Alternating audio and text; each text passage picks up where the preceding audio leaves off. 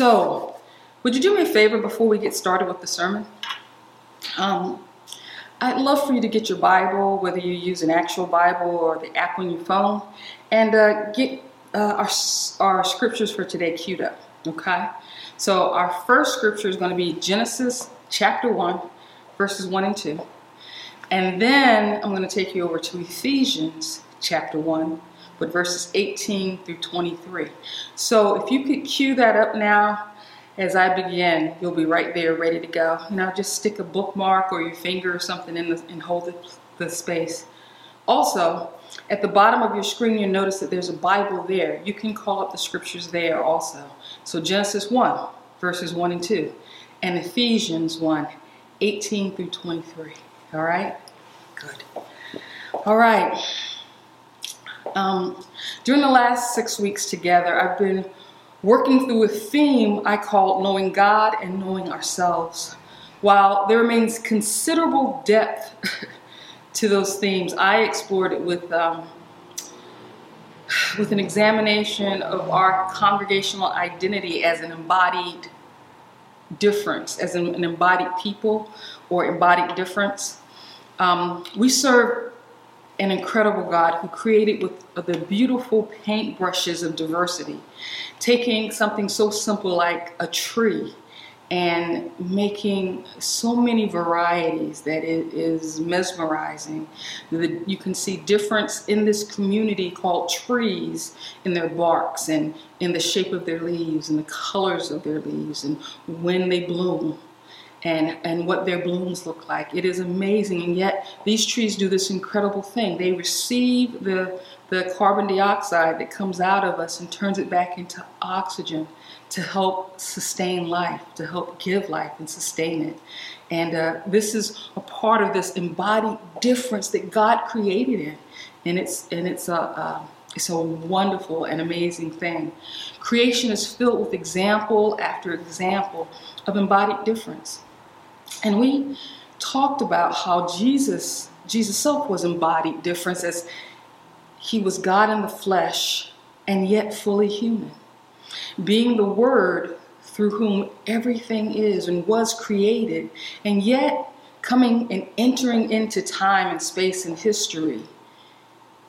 He engaged the world through his limited resources, given his status as a poor ghetto boy from Galilee, living in an occupied state as the Roman government was over them.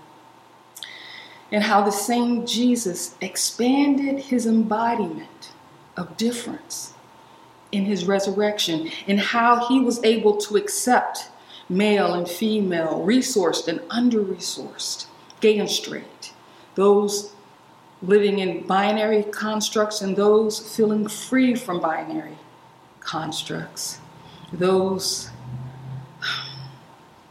with plenty of melanin in their skin like me and those with lesser melanin. He created in his body, embraced in his body, all our diversity, all our difference. And so we can say that Jesus himself embodied difference. But yet we seem to serve or live in a time when the church doesn't love and embrace embodied difference the way the head, the leader of the church does. And so we have to do the work that helps us to align ourselves with Jesus at the center, to come closer to Jesus in the way that he perceives and interprets and engages the world through love for all.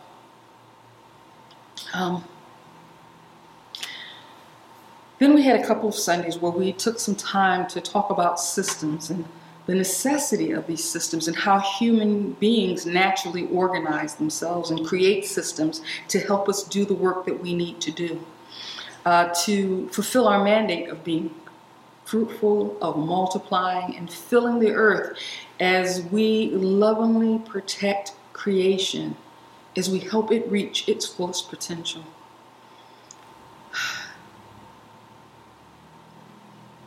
It was a long discussion, and I hope somehow, in many ways, that it helped you understand systems and principalities and powers and the driving forces that work to either help us propel us into our purpose or actually work against us and further separate us.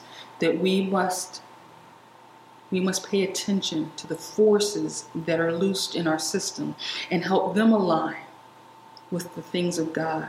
And I use the Beatitudes as an example of that, and having the right attitude and motivation and driving forces.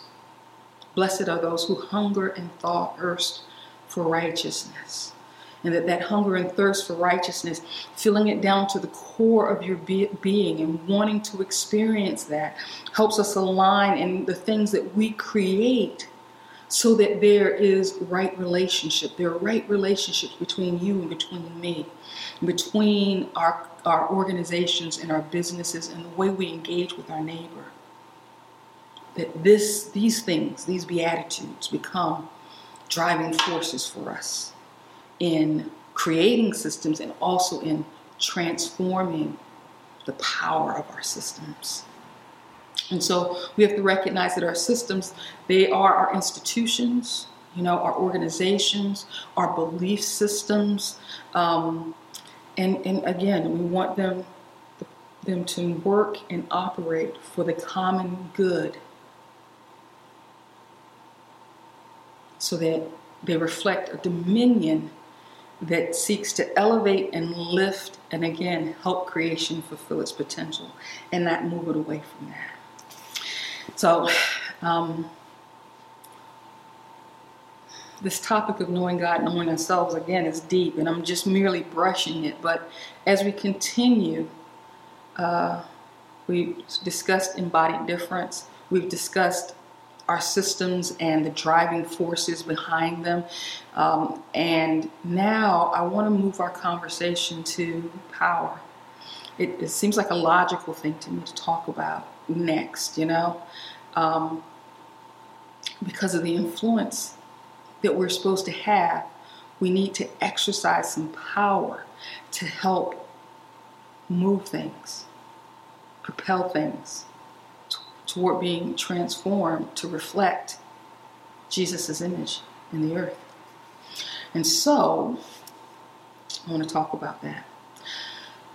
Let me begin with a simple and straightforward statement about power. The essence of power is making room. Now, that's the last thing I expected to hear when I enter into a discussion on power. I'm used to, I use the word essence intentionally. The word essence, it means the properties or attributes by means of which something is placed in its proper class or identified as being what it is. It's the attributes by which something can be placed in its proper class or properly understood or identified, or be properly understood or identified. The essence of power is making room. I'm not used to someone explaining it again in that way. I engage, usually when someone wants to engage me in a conversation about power, I have to take a deep breath and I have to try to war with the connotations in my mind that cause me to feel fright and want to, fight, flight, and fight, I get nervous about that because as the person that I am, those conversations aren't usually about how to empower me, but usually about how to control me. My life experiences have just taught me, that the essence of power is control. That might be true for you. And unfortunately, my expectation is that power will be abused when people have it. And probably there are many of you that share that as well, which is why I am determined in this role. I want to do that. We share power, and power is something, again, that we're supposed to use for the benefit of all. So here's the truth. We all have it. We all have power. Whether you feel powerful or not, whether you are being abused by someone else's use of power or not, whether the systems of this world are exerting power or force at you or against you or not, we all still have power. You might want to say, my power is weak, and their power is strong and has a greater impact. But I want to help with that. I've come to realize that if I'm going to have the impact upon this world that God has called for me to have, me, little old angel, middle class, middle-aged, introvert woman that I am in this world, I've got to change my understanding and my relationship with power. First, I have to see that I have power, and I need to understand the magnitude of the power that I have. I've got to stop perceiving my power from the world's perspective and see my power through God's perspective. God says this, if you have faith like a grain of mustard seed, this thing that you can hold between two fingers and barely see, that's supposed to be enough faith to do incredible things. You see, with God, we come to understand that a little is a lot. A little is huge from God's perspective. So that when I have these attitudes about my power being small, it's not true. It's not true. For me to engage power, for me to express and allow God to use me and the power that God has in me, it can change. It can do incredible things, and it can change the world.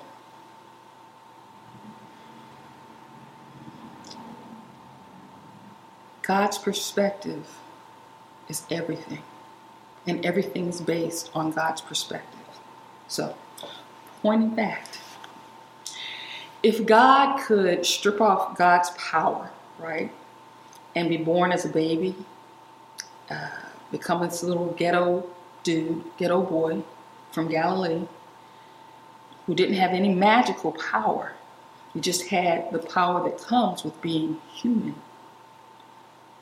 And that little boy, engaging the power that God gave him in being human, could turn the world upside down. How much more, truly, how much more could you and I work to transform the world? Little old you, from little old Podunk, wherever you're from, or the exciting big city of Philly, God's got a lot invested in us. So, my experience with God has taught me that God doesn't do things halfway. I may do things halfway, but God, not so much. It's just not within God's capacity to flow, to do it halfway. And the capacity of God, that powerful capacity of God, lives in you and lives in me. It lives in us.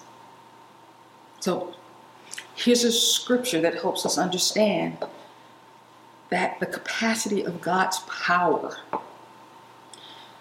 If you'll turn to that scripture, I ask you to cue up Genesis chapter 1. I want to read the first couple of verses to you. It says, "In the beginning, God created the heavens and the earth was without form and void, and darkness was on the face of the deep, and the Spirit of God was hovering over the face of the waters." The Spirit was hovering, ready for action, just waiting. And then God said, "Let there be light," and there was light. This is an example of the powerful capacity of God in creation. The capacity of God was there, ready to act, ready to move. And when God gave instruction, when God gave the word, that capacity exploded out. The Spirit moved, and everything came into being. This was a display of that capacity, that power that God had and has. So another example, turn to that, the book of Ephesians, and that place I asked you to hold there, the first chapter, verses 18 through 23. And I want to talk and explain it a little bit. I want you to read it from your version. I'm going to read from the Amplified. Now that's the wordy version. I like it sometimes because it helps me understand things a little bit better. So this is Paul's prayer at the beginning of the book of Ephesians. I'm going to start at verse 18. And it says, I pray that the eyes of your heart, the very center and core of your being, may be enlightened, meaning flooded with light by the Holy Spirit, so that you will know and cherish the hope, the divine guarantee, and the confident expectation to which he has called you, the riches of his glorious inheritance in the saints, God's people. Verse 19. And so that you will begin to know what the immeasurable and unlimited and unsurpassing greatness of his active spiritual power is in us who believe. He said, this is my prayer. I want you at the very center of who you are, that it would be flooded with light because the Holy Spirit lives in us. And that we will know, it will be revealed to us and we'll understand. And once we gain this understanding, we'll count it as precious and know that it is a guarantee. We can have confident expectation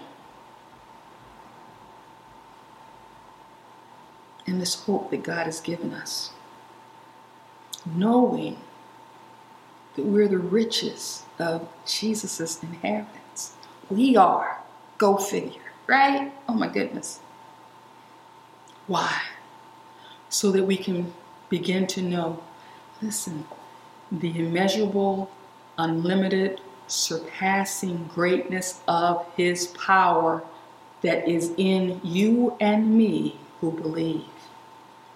Now it goes on to say in the last part of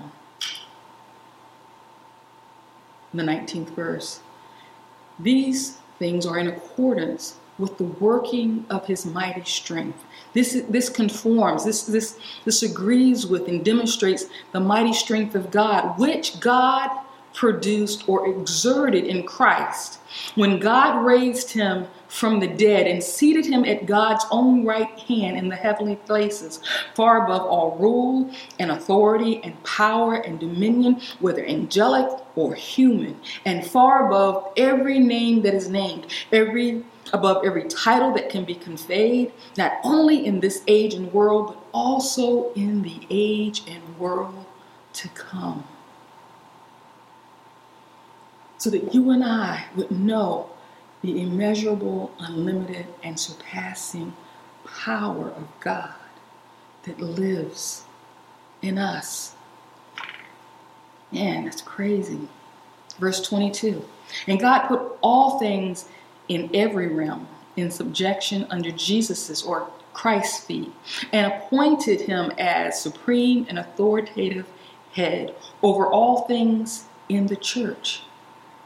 So put him over all principalities, powers, and then he put him over the church, over all things in the church, which is his body, the fullness of him who fills and completes all things in all. I remember when I first read this, I was like 16 or 17 trying to read through the scripture and, trying to understand who this God is that I just accepted and received, right? And I read this and I was like, what? Wait a minute. So I called some folk because I needed some help, The guy who talked to me and helped me understand better about having a relationship with God gave me a King James Bible. And we know that's not the easiest thing to read. It sounds really pretty, but sometimes when you need to dig deep, you need some other help, which is how I discovered the Amplified. And I just had to read it, and I ate this stuff up. I needed to grasp and understand the essence of power. I wanted to. That immeasurable, unlimited, surpassing power that's in me, that's in you. Well, that's a big, heavy statement, and I wanted to understand. See, the first thing I needed to do was to know who God is in relation to power, and then to know who I am in relation to power. I needed to understand that God didn't leave me. And God's presence isn't with me like God's just kind of watching everything. And it's like, that's rough. When I get into trouble, that's a shame. And won't inject God's self in. No, I needed to understand that God didn't leave me powerless or defenseless in the world, But more than being not defenseless, God left me or gave me an offense. Because God gave me an assignment, a mandate. Be fruitful, multiply, fill the earth. And I need the power, you need the power to be able to complete that mandate. Now, when people talk about being powerful in God and things, and we still comes up with the connotation of spiritual people, having some type of magic and it being spooky or something. And I've been in churches where, folks who seem more mystical or whatever, they were the deep folks, and I was just quiet. People thought I was deep. I was just being quiet because half the time I didn't understand all that stuff, right? And I didn't understand why the focus was on all that stuff. Being a spiritual person is not about being magical or spooky.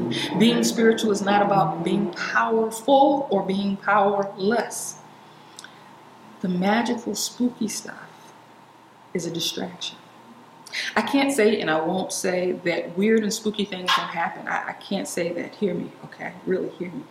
All I know is that stuff and the rumors about that stuff, or even when people put up say that, they want to be extremely logical and that stuff doesn't exist and want to be very logical, all of that stuff to me, all of it, they're distractions. They distract us from knowing God and knowing ourselves. The power that created the world, the Spirit hovering on the face of the water, and then the release of power and the let there be, lives in me and lives in you. The power that was produced or exerted in Jesus when he was dead and buried, that caused him to pick his life back up, to move from being dead to now alive. That power lives in you and in me. So I don't have to have this enormous image of what power is and look like Supergirl or Bat whatever and whatever. I don't have to have that when I look in the mirror. I don't have to be laden down with all the head trips that come with power. No. Because all of that junk speaks of me being able to push down someone so I can be safe and be elevated, wanting a great hero that's way up there and knowing that I can't be like Superman. All of that stuff. That's not truth. It makes a great story. I love watching all those superhero stories. But they're just that. They're great fictional stories. But we have the truth, an accounting of power that lives within each of us because of Jesus.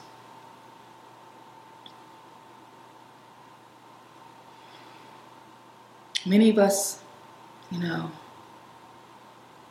have spent years studying, learning about our fields, right? And you get master degrees and doctorates, and we become experts and authorities on the things that we're studying. And it makes sense to us that you would study and know these things and then engage the world.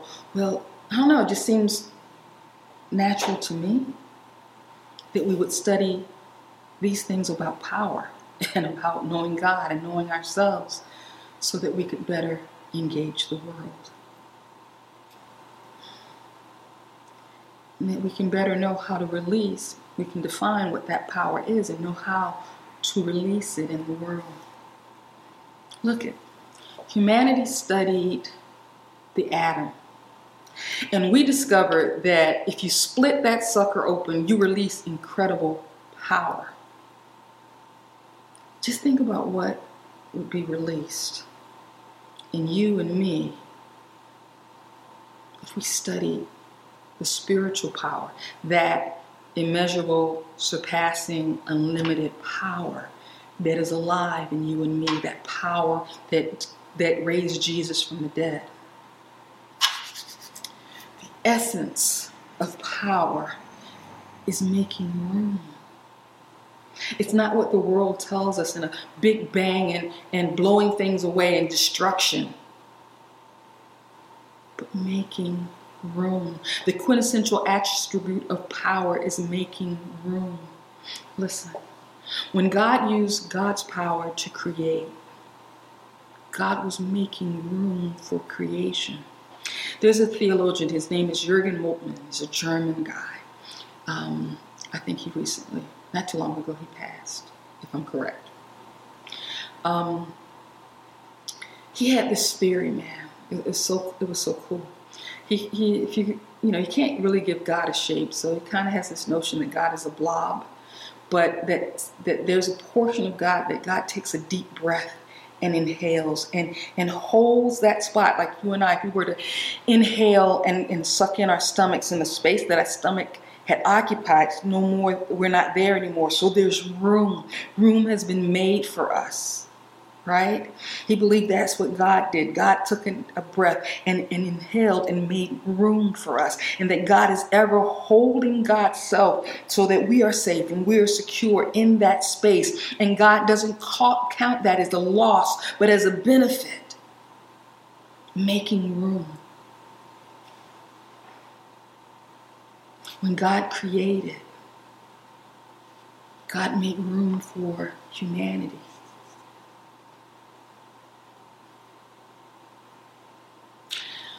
When God exerted power to raise Jesus from the dead, God was making room for you and me again.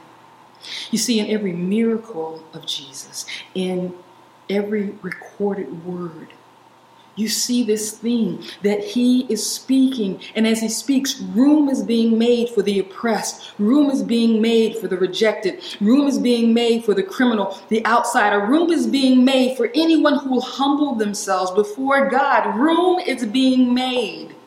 And there is value in the room. There is value with this type of use of power.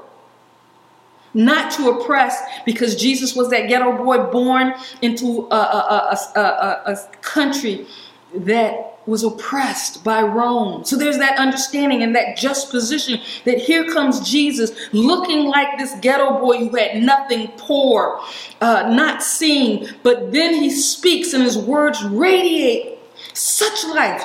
People begin to listen to him. It's only through the power of that message that he had. The message which was in making room. The transformation was happening for the world. Transformation, the door was open for you and me to be changed, to be transformed. And we continue in that process of transformation. And the world continues in that process of transformation. And what do we learn from this? From the example of Jesus' life, I learn when I live and walk in alignment with God's purpose and mandate for me. that the things that deal in death can't hold me, including death itself. Oh, they'll try, like they tried with Jesus. They can make it seem like you and I are outcasts, like Jesus seemed to be an outcast, rejected by God, rejected by humanity, crucified him. And sometimes you and I have gone through experience that have felt so painful, so awful, like we were being held up in crucifixion on a garbage heap, like Jesus being declared nothings and nobodies, or falsely being, that's bad, but falsely being declared somebody and in your heart kind of feeling like, no, I'm not. It's false in both cases. And then they put him in the grave. And some people have counted you and have counted me dead and out. But listen, the same power that created everything that is, the same power that raised Jesus from the dead is in you and in me.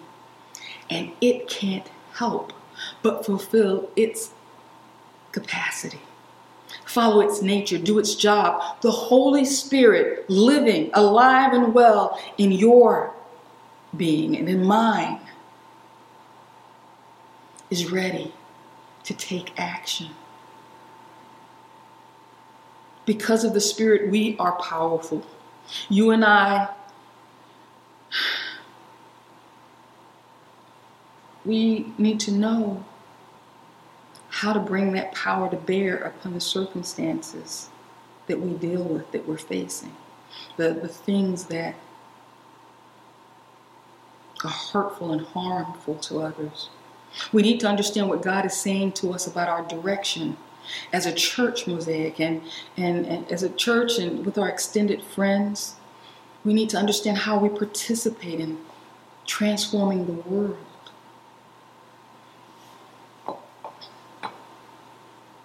The power that we have to make room for others. The power that we have to open up a bigger tent to make people feel welcome. It is that power that is alive in us through the person of the Holy Spirit.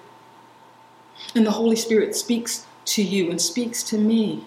My job is to help you connect with the Holy Spirit and then get out of the way so we can listen to what the Spirit is saying together and move together as a community in union, communion in union, in unity. Speaking and watching God, moving and acting and watching God be God. We are not so weak.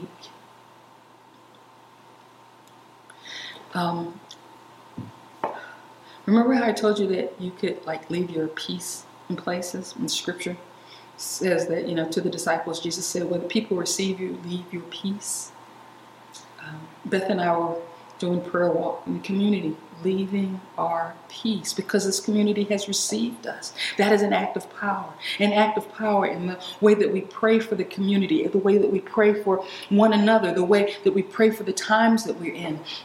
The act of power of actually getting on the street and demonstrating, the act of power in being involved in organizations from political to helping feed people, the acts of power that when we get involved and we align ourselves to do things that make room for people, we participate in being fruitful and multiplying and filling the earth. We align ourselves with what God told us to do and the opportunity for blessing, the explosive power for God to enter into the situation and the miraculous to happen is there.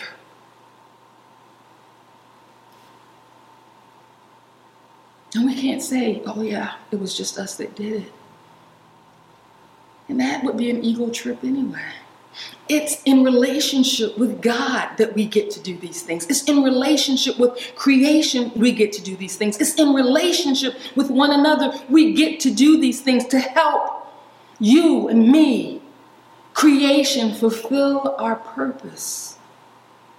We make room for that because it makes sense. We make room for that because we're all made better When everyone touches and embraces the gift that's within them, it's not to diminish some people and make other people look bad. No, my gift will help give birth and give space to your gift. Your gift will help give my gift space. We do this because it makes sense. It is the right way. This is living in righteousness. This is the kingdom of God entering in. The essence, the quintessential attribute, aspect of power from the beginning and continuing into now is power is making room. And if power is not making room, it is anti-God, anti-Jesus, anti what God intended for us. And it is living outside of the ways of God. And we need to realign ourselves back up with God and get this straight. And if there's ever been a time to hear this message in our country, in our world, it's now. Because people are making hierarchies and oligarchies and all these things to separate and make a lesser people and a higher level people and elite people and all that garbage. And that works, that is dealing in death. Anything that deals in separation deals in death and works to separate and kill us, destroy us. But God didn't come for that. Jesus didn't come for that. He came to give life. And in that life, us accepting and living, there is abundance. There is room for everyone. There is room for all. There is enough food. There is enough housing. There is enough money. There are enough jobs. There is enough. But we need that connection and listening and releasing the power within us for transformation. We've got to get on our jobs or stay on our jobs and listen for more, because God has so much more for you and I. Amen. Amen. Lord, thanks so much for your words and just helping us to understand.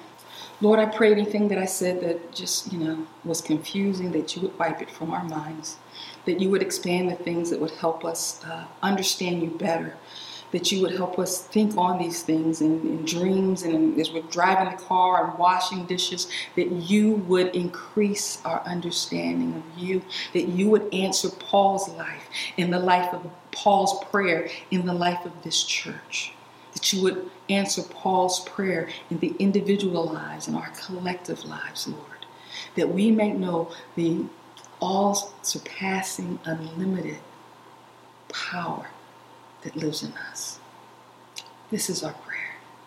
In Jesus' name.